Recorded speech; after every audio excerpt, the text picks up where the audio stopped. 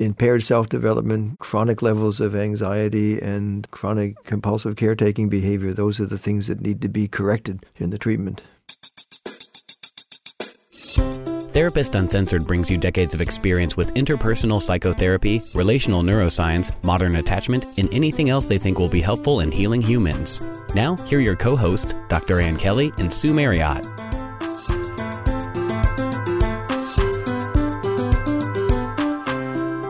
Hi, this is Therapist Uncensored editor Jack Anderson. Sue and Ann are taking a quick break for September, but they'll be back in October with a brand new season. In the meantime, they've picked out some standout episodes from the past that are definitely worth hearing again. Hope you enjoy. We are proud to introduce you to a very special guest. Some would say that he's lived 5 lifetimes in the amount of work that he's achieved. Our guest is Dr. Daniel Brown. Now, Dr. Brown has served on the faculty of Harvard Medical School for almost 40 years. He's written 24 books on everything from meditation to attachment disturbances. He's fluent in Tibetan and Sanskrit. In fact, he's also trained and taught with top Tibetan lamas for over 50 years, including lineage holders of some of the great schools of Buddhism. And of particular interest to our listeners, if that's not enough, he's also handled over 200 child abuse cases as an expert witness and helped the International War Crimes Tribunal establish a standard of evidence for war atrocities. So, needless to say, he has a wealth of knowledge to bring to our listeners, and we are really excited to have him on the show. So welcome to the show. We are so happy to have you. It's a pleasure to be here. So many of our audience, not everybody, of course, but is familiar with your work, in particular related to your incredible book that you did with David Elliott, Attachment Disturbances in Adults, Comprehensive Treatment and Repair. So I know people are going to be really excited to hear from you. And there's so many things we could talk about. You are expert in so many areas, but I think for this show, we were going to dive into the topic of attachment and trauma. So give us an idea of your recent work and what you would like people to know. Well, there are 3 points that I think are important to make. The first has to do with what's called complex trauma. And in my view, from the research that we've done, complex trauma is not complex trauma. It's really disorganized attachment aggravated by later childhood physical or sexual abuse.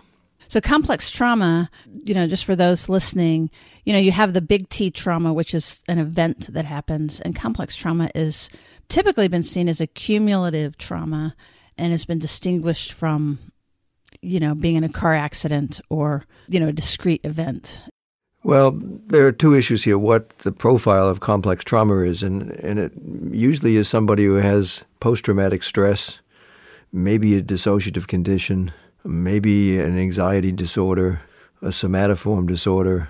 Usually it means that they have a mixed personality disorder or borderline personality disorder and multiple addictive behaviors. So complex trauma from a clinical perspective means that the given individual has 8 or 9 major comorbid diagnoses, not just post-traumatic stress.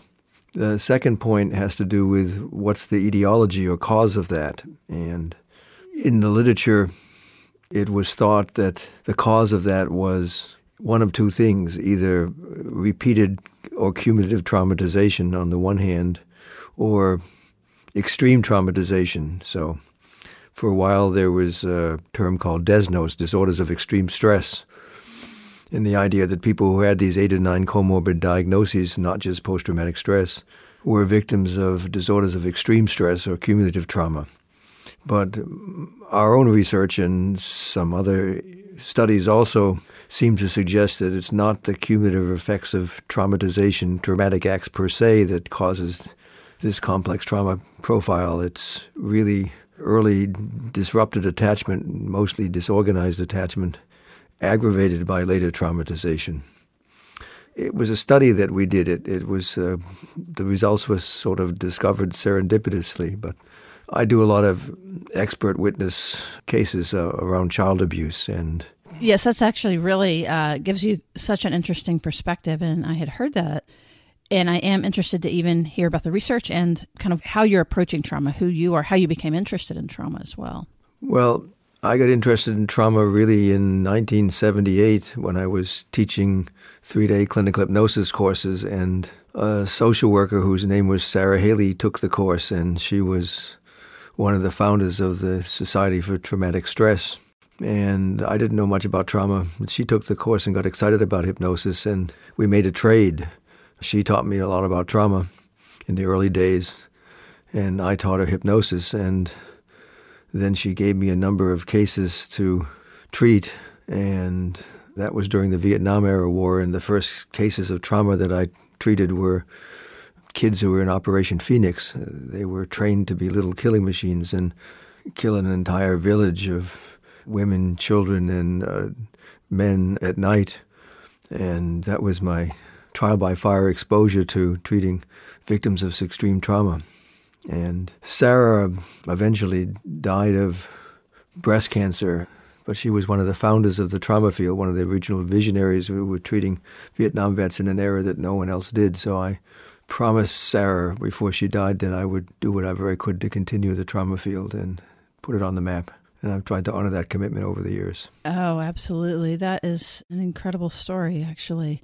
And then 2 other just quick background points before we get back to the specifics on trauma is you mentioned being an expert witness, and you've had an interesting perspective from that. I've been involved in over 200 cases. I've done 70 priest abuse cases against the Catholic Church. I've worked as a consultant for the prosecutors at the International War Crimes Tribunal in The Hague over a 12-year period and helped them set up a standard of evidence for what would be reasonable and reliable testimony from victims of extreme war atrocities. I'm happy to say that that standard has been challenged 5 times, never successfully on appeal, and based on that standard of reliable evidence, we have a 93% conviction rate in the tribunal. Wow, that is really incredible.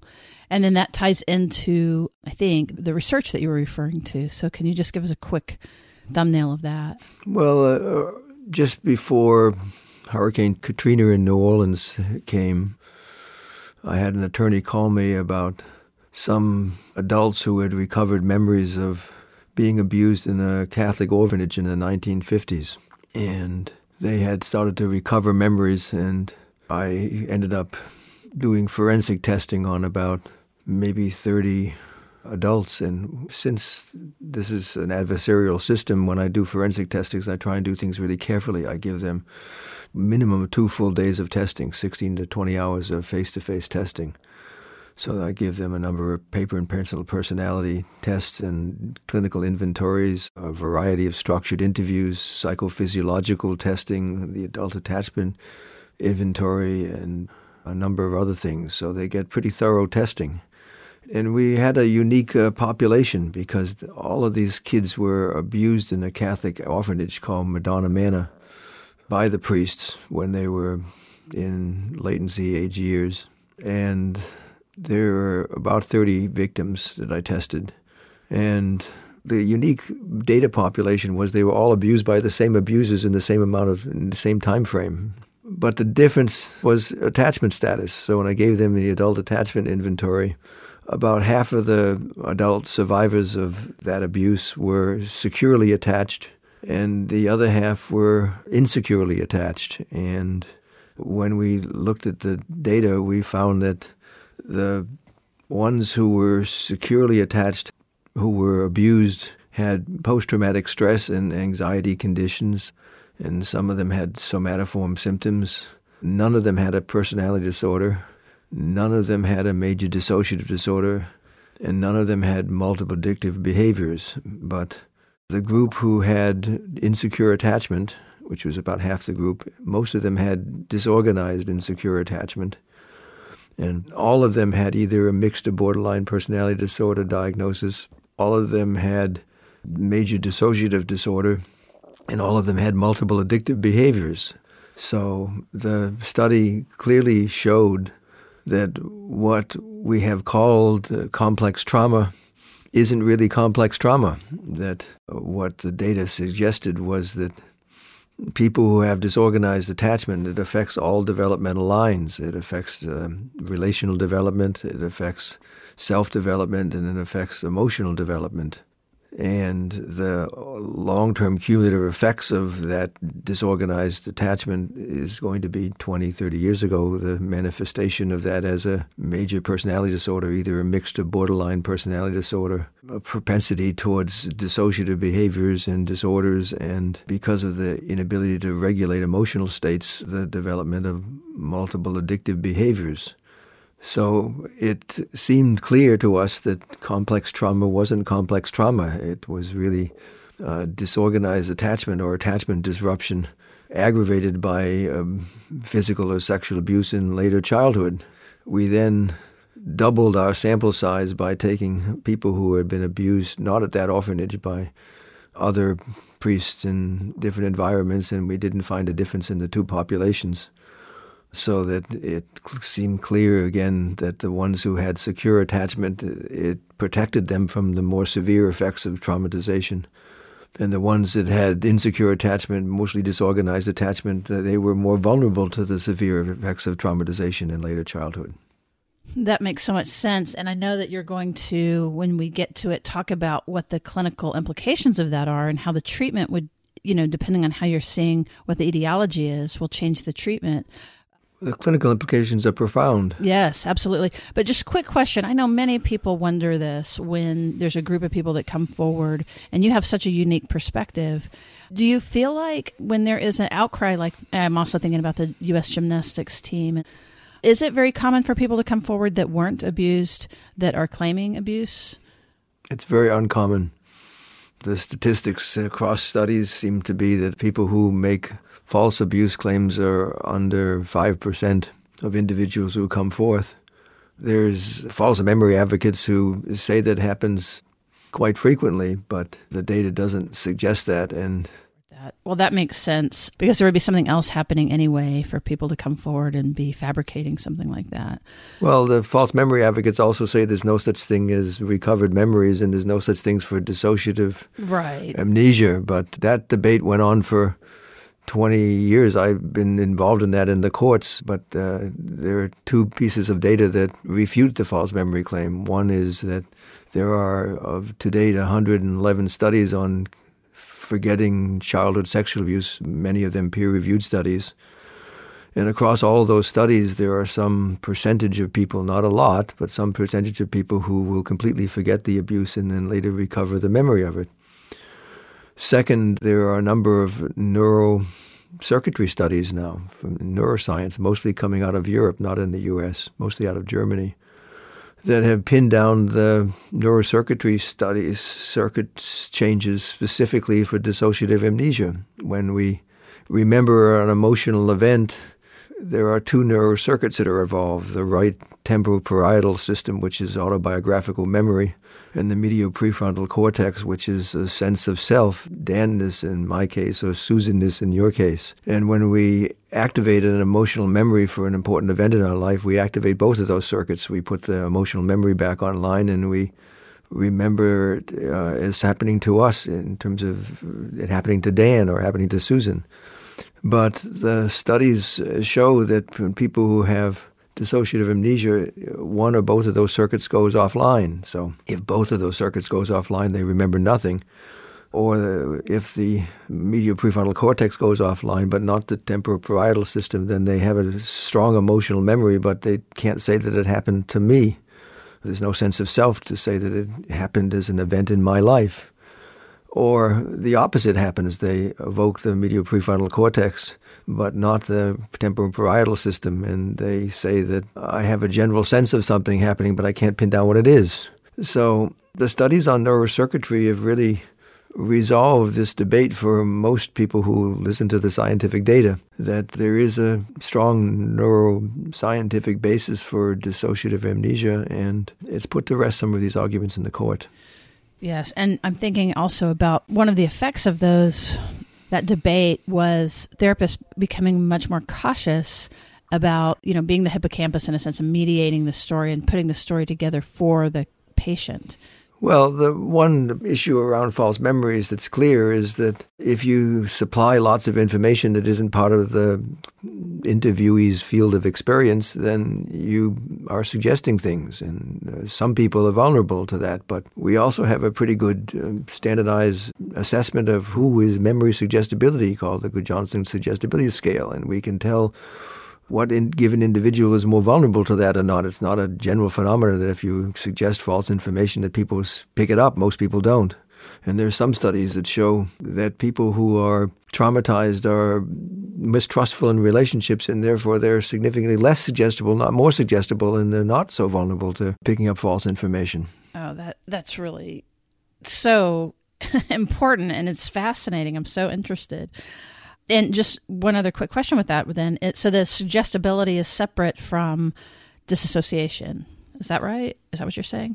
Well, there's different kinds of suggestibility, but I'm talking about something quite specific. It's called memory suggestibility. There's a standardized measure for that called the Good-Johnson Suggestibility Scale, and you can tell what given individual is actually memory suggestible under what conditions. And it turns out to be under 5% of individuals are unduly memory suggestible. That's not a very high percentage, but most of the false memory people don't look at the good old psychology of individual differences. Right. I remember doing a case of priest abuse in Seattle, and there were 6 clients, and I wanted to give them the Good-Johnson Suggestibility Scale, and the lawyer said, well, what if the results are not good? And I said, then don't worry, it's not going to happen that way. And we gave all 6 of them the Good-Johnson Suggestibility Scale, and 5 of them came out 2 standard deviations below the mean in suggestibility, and 1 came out in the normal range. So right. that put the issue to rest. Yes. It wasn't speculative anymore. Oh, that is incredible. And you're right, because part of what goes with trauma is vigilance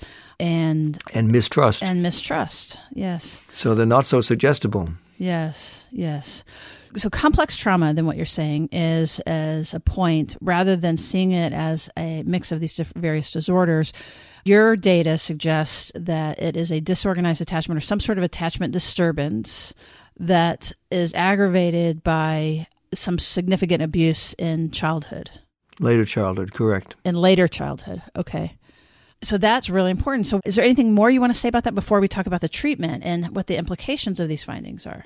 Well, we also found that some people on the adult attachment interview had secure attachment, but they had secure attachment with dismissing features or secure attachment with anxious preoccupied features. And the ones that had secure attachment with dismissing features, they were the ones that were more vulnerable to priest abuse because there was something they didn't quite get growing up, and they were looking for a healthy father figure, and a good pedophile priest would exploit that by refathering them and in exchange for sexual favors. And so we began to understand the vulnerable victim from that point of view. That makes so much sense because there's something missing, and there's also not the tracking, like of feeling creepy or feeling uncomfortable.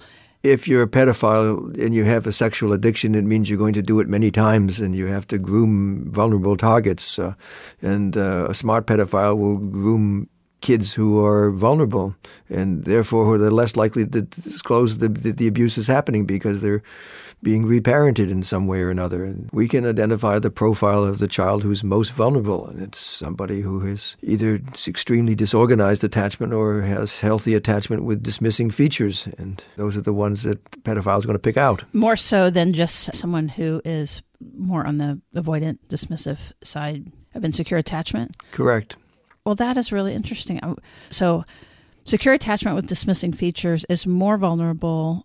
I mean, disorganization certainly makes sense, but is more vulnerable than somebody who has the insecure category.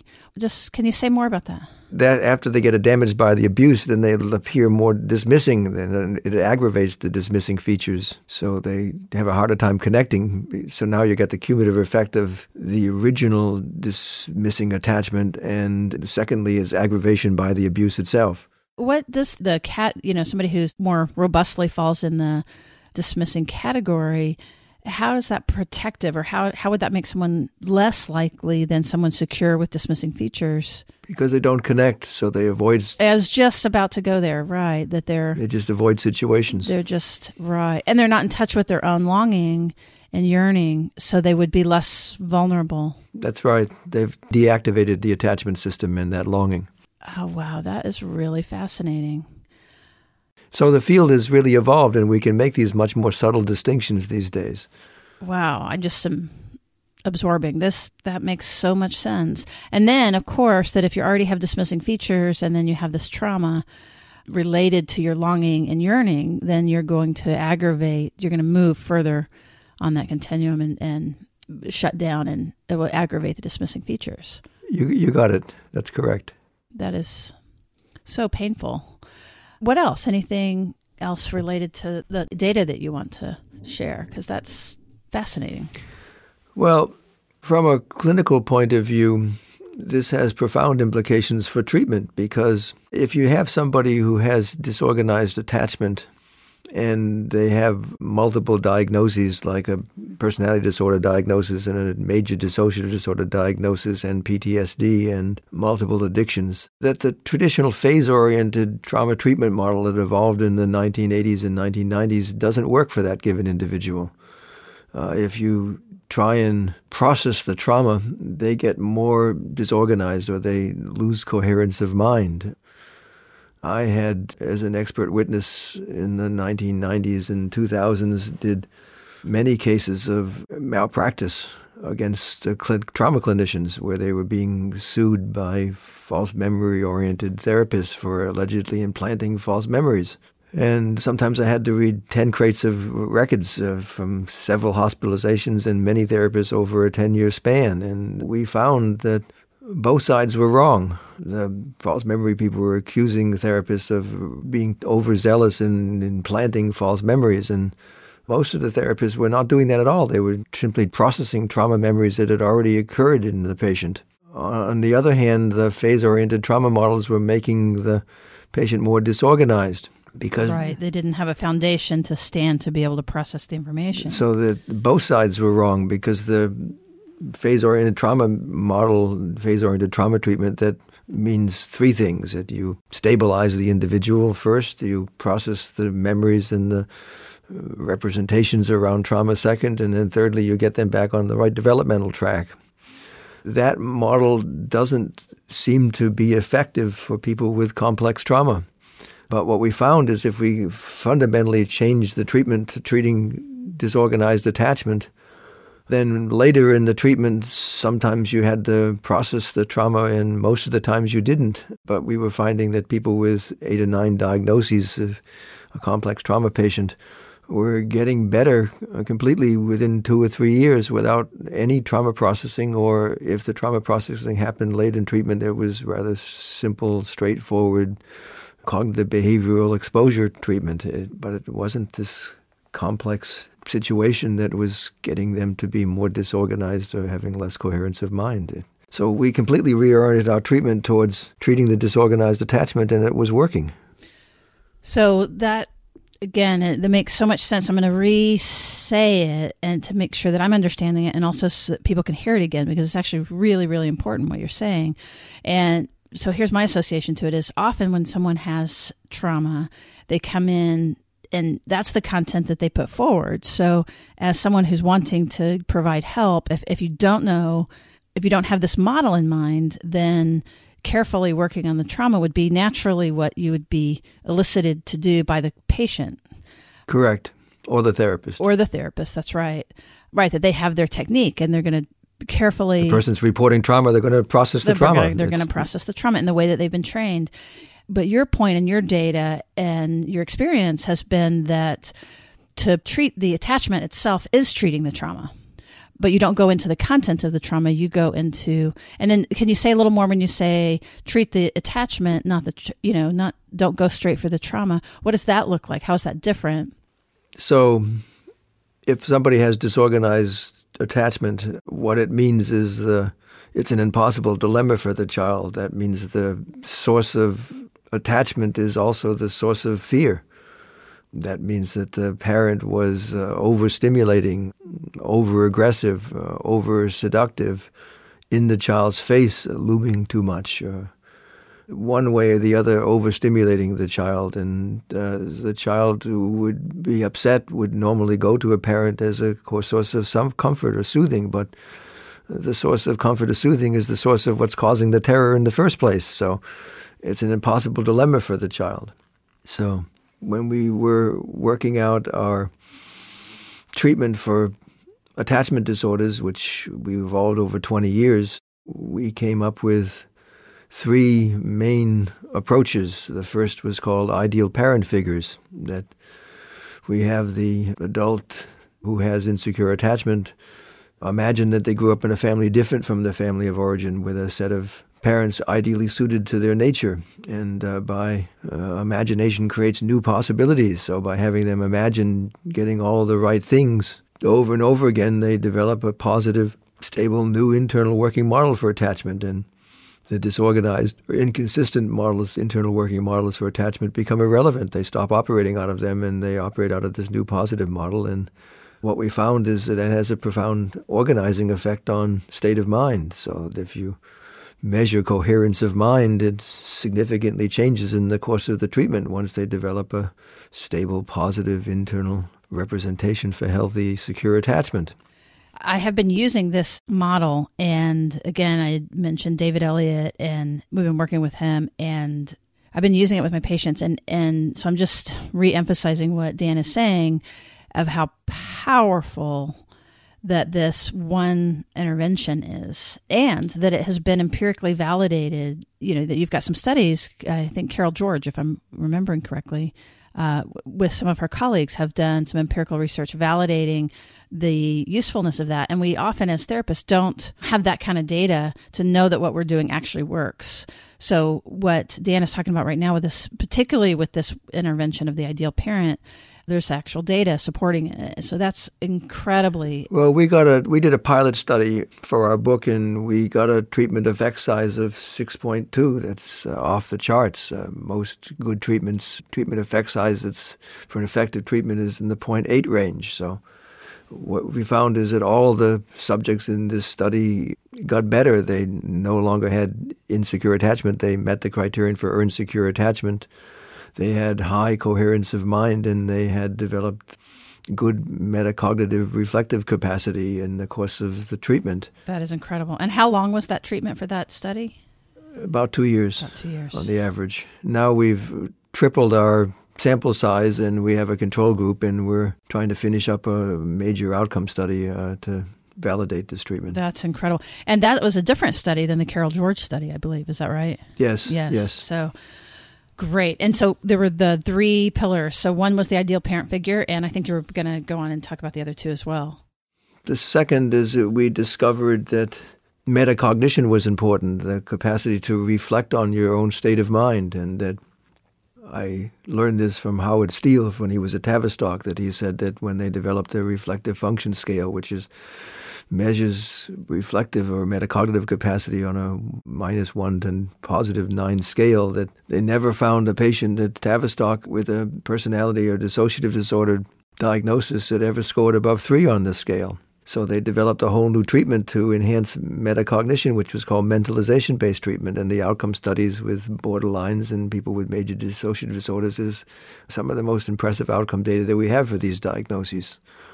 So it works. And mentalization treatment, just so that people can understand, what does that, when you're treating metacognition or using mentalization? Then you teach patients to reflect on their own state of mind. The trouble with the Tavistock approach, although it's very effective, is that they're using pre-formal types of metacognition, and there's a whole body of research on adult types of metacognition. Piaget's model for intelligence only went up to adolescence, and if we take the view that intellectual development stops in adolescence, we'd be in trouble as a species. But some people, not a lot, have looked at adult post-formal cognitive development, and there are 7 stages of post-formal cognitive development, and each one of those has different types of metacognition, and I'm of the view strongly that those types of adult metacognitive skills have profound implications for mental health.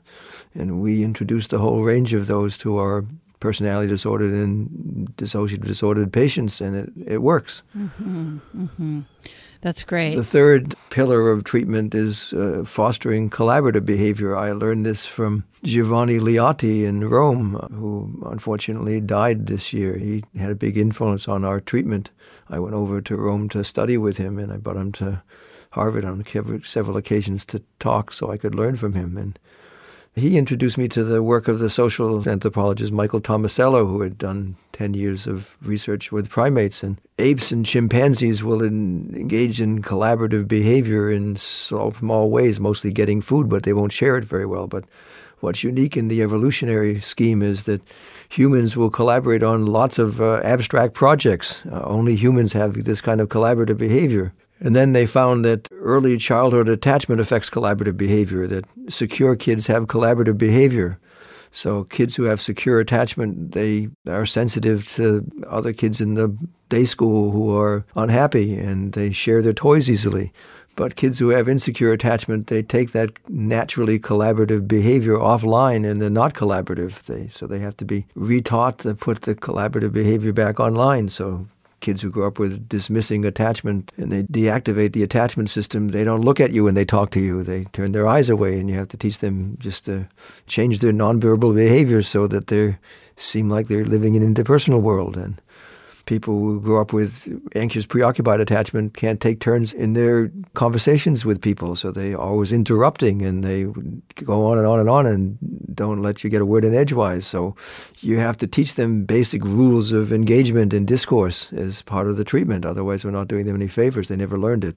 Right. They're unconsciously continuing to experience their model, their unconscious model. These are the three major components of attachment treatment: creating a new positive, stable internal working model for attachment with ideal parent figures, fostering a range of metacognitive skills, and fostering a range of collaborative behaviors. And the cumulative effect of those three approaches is that a patient is highly likely to get better over time. That is incredible. And, of course, that each of these pillars affects one another. And correct. It's dynamic.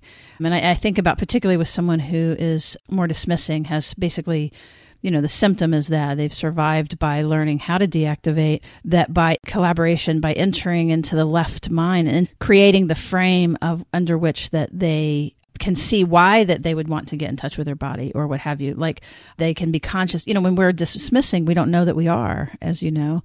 That's true. But it turns out that from my perspective, it took us 20 years to evolve this treatment because we developed specific treatments. There's a separate treatment for dismissing attachment, and there's a separate treatment for anxious preoccupied attachment, and there's a separate treatment for disorganized attachment, and it took us a while to individualize those treatments in a way that was effective. But people with dismissing attachment turn out to be the easiest to treat. Mm-hmm, mm-hmm. They're hard to engage in treatment, but once they start activating the attachment system, the sign that they're doing that is that they experience a profound longing in treatment. Mm-hmm. They want to be attached, but they're ashamed of it because they've associated attachment with toxic shame because of so much repeated rejections. And once they activate the longing, it's a positive symptom that they're putting the attachment system back online, and they get better, and they turn out to be faithful dogs in treatment. They come all of the time and they get better, and they're very satisfying to work with once they get started. I agree. Some of my favorite. And would you say that people tend to move from more dismissing to preoccupied to secure? No. If they're dismissing, it's pure dismissing, then they move from dismissing to secure. If they have disorganized attachment, they work with the dismissing elements first, and then they look more anxious, preoccupied, and then they get better. But what we were talking about earlier, for disorganized attachment, the source of attachment is the source of fear. So what has to happen with the ideal parent figures is that they have to get it that they can actually be comforted by an attachment figure and learn to expect that soothing will come rather than more abuse or more terror. Mm-hmm, mm-hmm. They have to develop a representation and that the attachment figure is actually comforting. And a lot of times the therapist has to introduce that notion because it's not in their body. It's not implicitly there. So that there's this collaboration to introduce those ideas. Yeah. And then can you say a little bit about the treatment that you all developed on the anxious preoccupied side? Well, the main etiological contribution to anxious preoccupation is what Mary Main calls over-involvement in the parent state of mind, that these kids were trained to be hypervigilant to the parent's state of mind and to comfort and soothe the parent, and to do that on a regular basis. So that results in a triad of problems. The first is that they are constantly having what we call an outside-in orientation. They're constantly focusing on the state of mind of the other at the expense of themselves. And as a result of that, the parent is not a soothing figure. So they end up with chronically high levels, high baseline levels of anxiety that they can't comfort or soothe. So calming them and having ideal attachment figures who comfort and soothe them both verbally and non-verbally, physically, is important. Second of all, because they're so cued on the state of mind of the other, or what we say they have an outside-in orientation, it interferes with self-development. So people with disorganized attachment often have a weakly developed or poorly developed sense of self.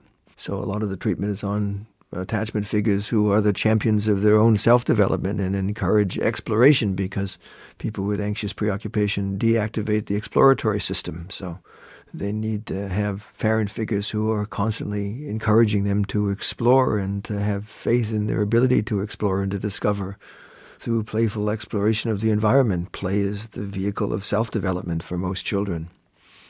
And thirdly, people with anxious preoccupation become chronic caregivers, and to reorient them to their own needs rather than constantly losing themselves in the other is important. So impaired self-development, chronic levels of anxiety, and chronic compulsive caretaking behavior, those are the things that need to be corrected in the treatment. Well, I love the specificity, and even like in doing the ideal parent protocol, and I imagine that you do the AAI for folks that you're working with, is that right? Or Well, I trained in the AAI and got certified in it. It took 2 years. It's a long process, but yes.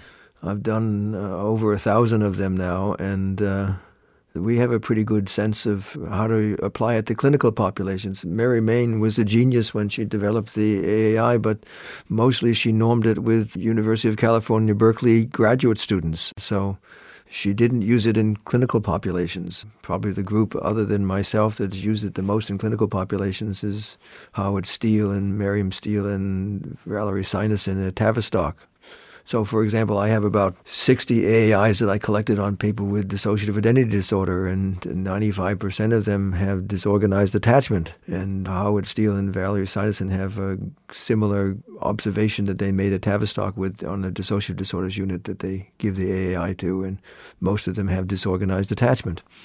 Yes. So we've come to appreciate the central role of disorganized attachment in the etiology of dissociative identity disorder. And if you treat them not for trauma processing, but for treating the disorganized attachment, they get better in about 2 years. What's so exciting about this and getting this out more widely is it is so hopeful. Do you have thoughts about Patricia Crittenden's work? Particularly, I was thinking about the disorganization and how that she sees that. She has, it's not a new model, but it's a model that Americans are less familiar with. And well, the context of that model is that when Mary Ainsworth was doing her live observational studies of parents and children and interaction in a standardized setting, which she called the strange situation paradigm, she discovered 3 subtypes: kids that were secure, and they showed both healthy exploratory and healthy attachment behavior; kids who were what was called ambivalent or resistant, who had inhibited exploratory behavior and clingy attachment behavior. And the third were kids who had avoidant or dismissing attachment, and they deactivated the attachment system and over-exaggerated the exploratory system. Then there was about 12% of kids who weren't easy to classify in those cookie-cutter categories. And about a decade later, Mary Main asked to look at Mary Ainsworth's data and discovered that a 4th category called disorganized attachment. That turned out, if you look at the studies done on giving the adult attachment interview to inpatient populations, psychiatric inpatient populations, that most of the people who have major psychiatric diagnoses that require inpatient hospitalization have disorganized attachment. So it's the main risk factor for adult mental health problems. Then there was a debate that ensued between Crittenden and Main about how one defines disorganized attachment, whether disorganized attachment has an implicit organization to it or whether it's just disorganized. And Pat Crittenden's work is important for clinicians. It's a much more broad-based model that looks at things such as hyperarousal and its effect on disrupting attachment, and sexual behavior and aggressive behavior, and it has a greater appeal to clinicians. The problem that I have with the Crittenden model is that it has so many categories. Yes. So it's very complex. It's complex, and it's harder to teach people, and it's harder to get high reliabilities. I'm more of a traditionalist. I learned the AAI and use the more 4 basic or 5 basic categories, which are secure, dismissing, anxious, preoccupied, disorganized, and unresolved status for loss or abuse.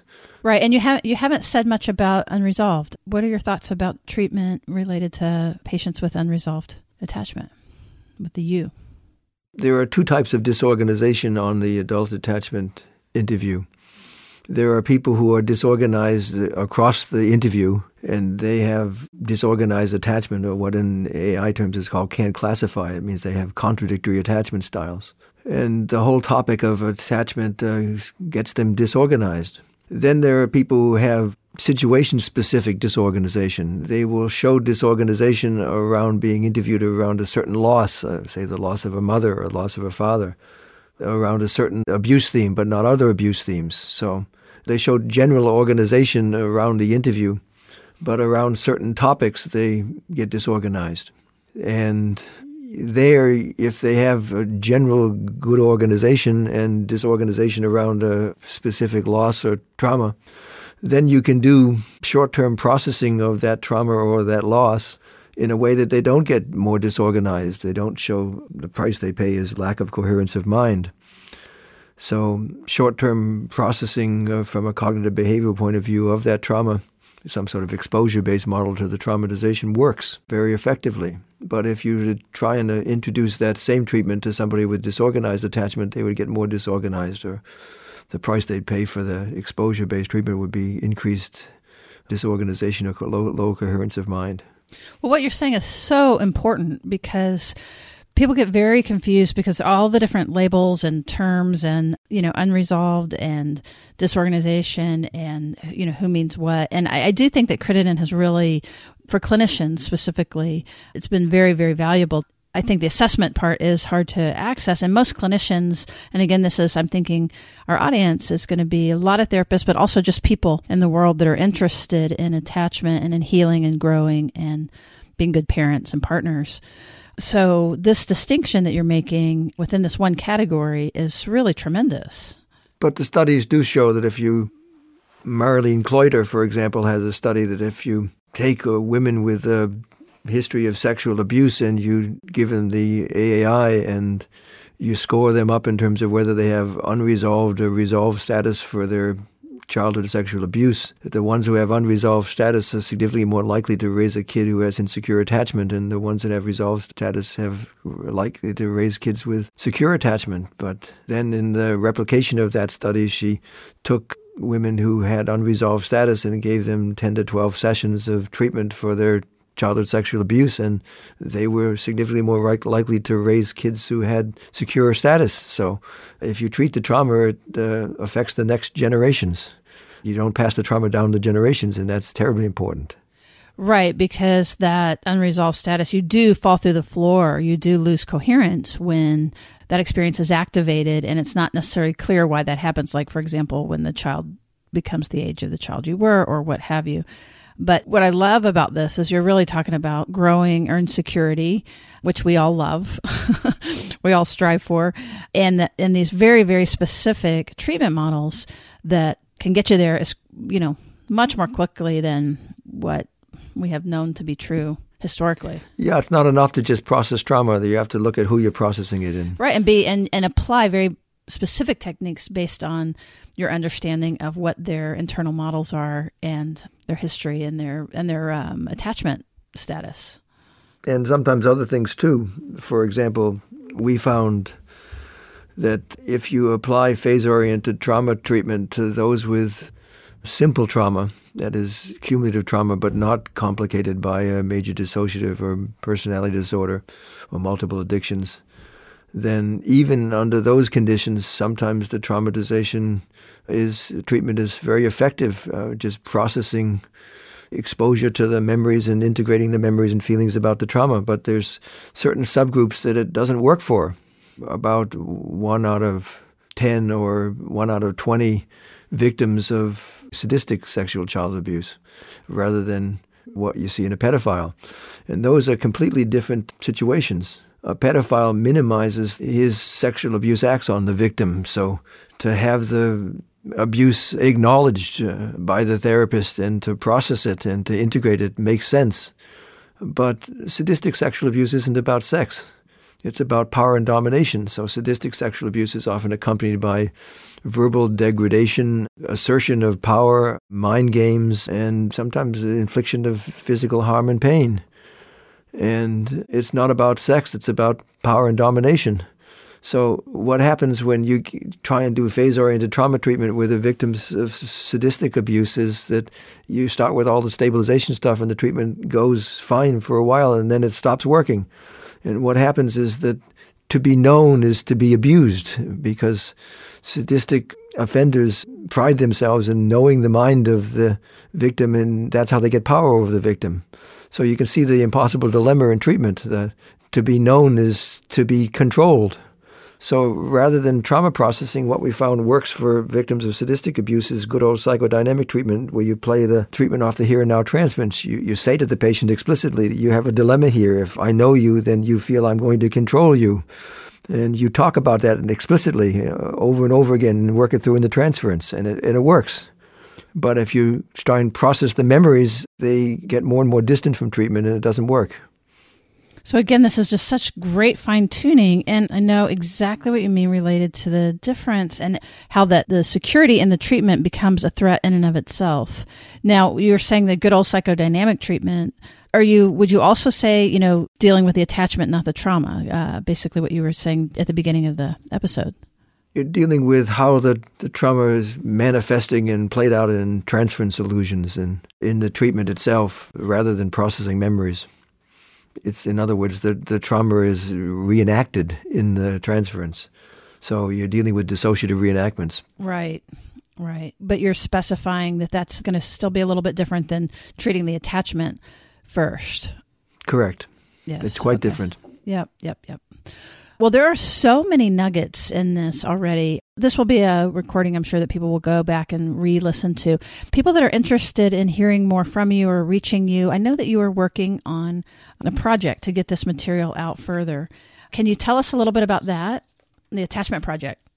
Well, it's something I'm doing with a businessman from Australia whose name is Jock Gordon, and we're trying to take all of what we've done in our attachment research on treatment and assessment and treatment for the last 20 years and make it accessible to a general population, to develop online accessible approaches that will treat people who are dating who have insecure attachment, and one of the three forms, dismissing, preoccupied, or disorganized attachment, people who are in a stable relationship but have difficulty in that relationship because of attachment themes, or parents who are not providing the right atmosphere of secure attachment to their kids who want to learn how to do it better. So we're trying to make the wisdom of this 20 years of developing these treatments available to a general population around dating themes, around secure adult intimacy, and around parents, so we don't pass these things down to the future generations. And if people were interested in that, how would they find you?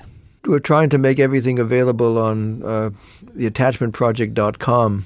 We started with attachment training and trying to make that accessible, but for 27 years I ran a continuing education organization, and that's what I've done at Harvard Medical School for the last 38 years. For the last 30 years I've worked in continuing education, and what it means is my job is to read all the outcome studies and to update the standard of care in almost every psychiatric diagnosis. So we have pretty effective treatments now for the treatment of anxiety disorders of all sorts, for depression and bipolar disease, for conversion disorders, for somatoform disorders, and all of these we're going to try and film the training of those and make them available to both the lay audience and the clinical audience who can get CEU credits for them. I've been in this field for about 50 years, and I'm trying to, at this age, think about what we want to pass on to the next generation so they leave behind the knowledge that I've collected over this time.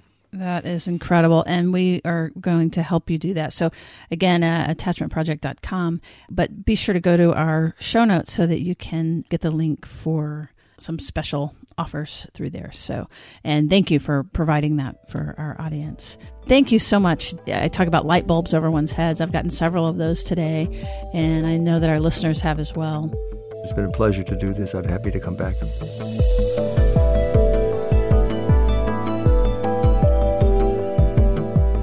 Therapist Uncensored is Ann Kelly and Sue Marriott. This podcast is edited by Jack Anderson.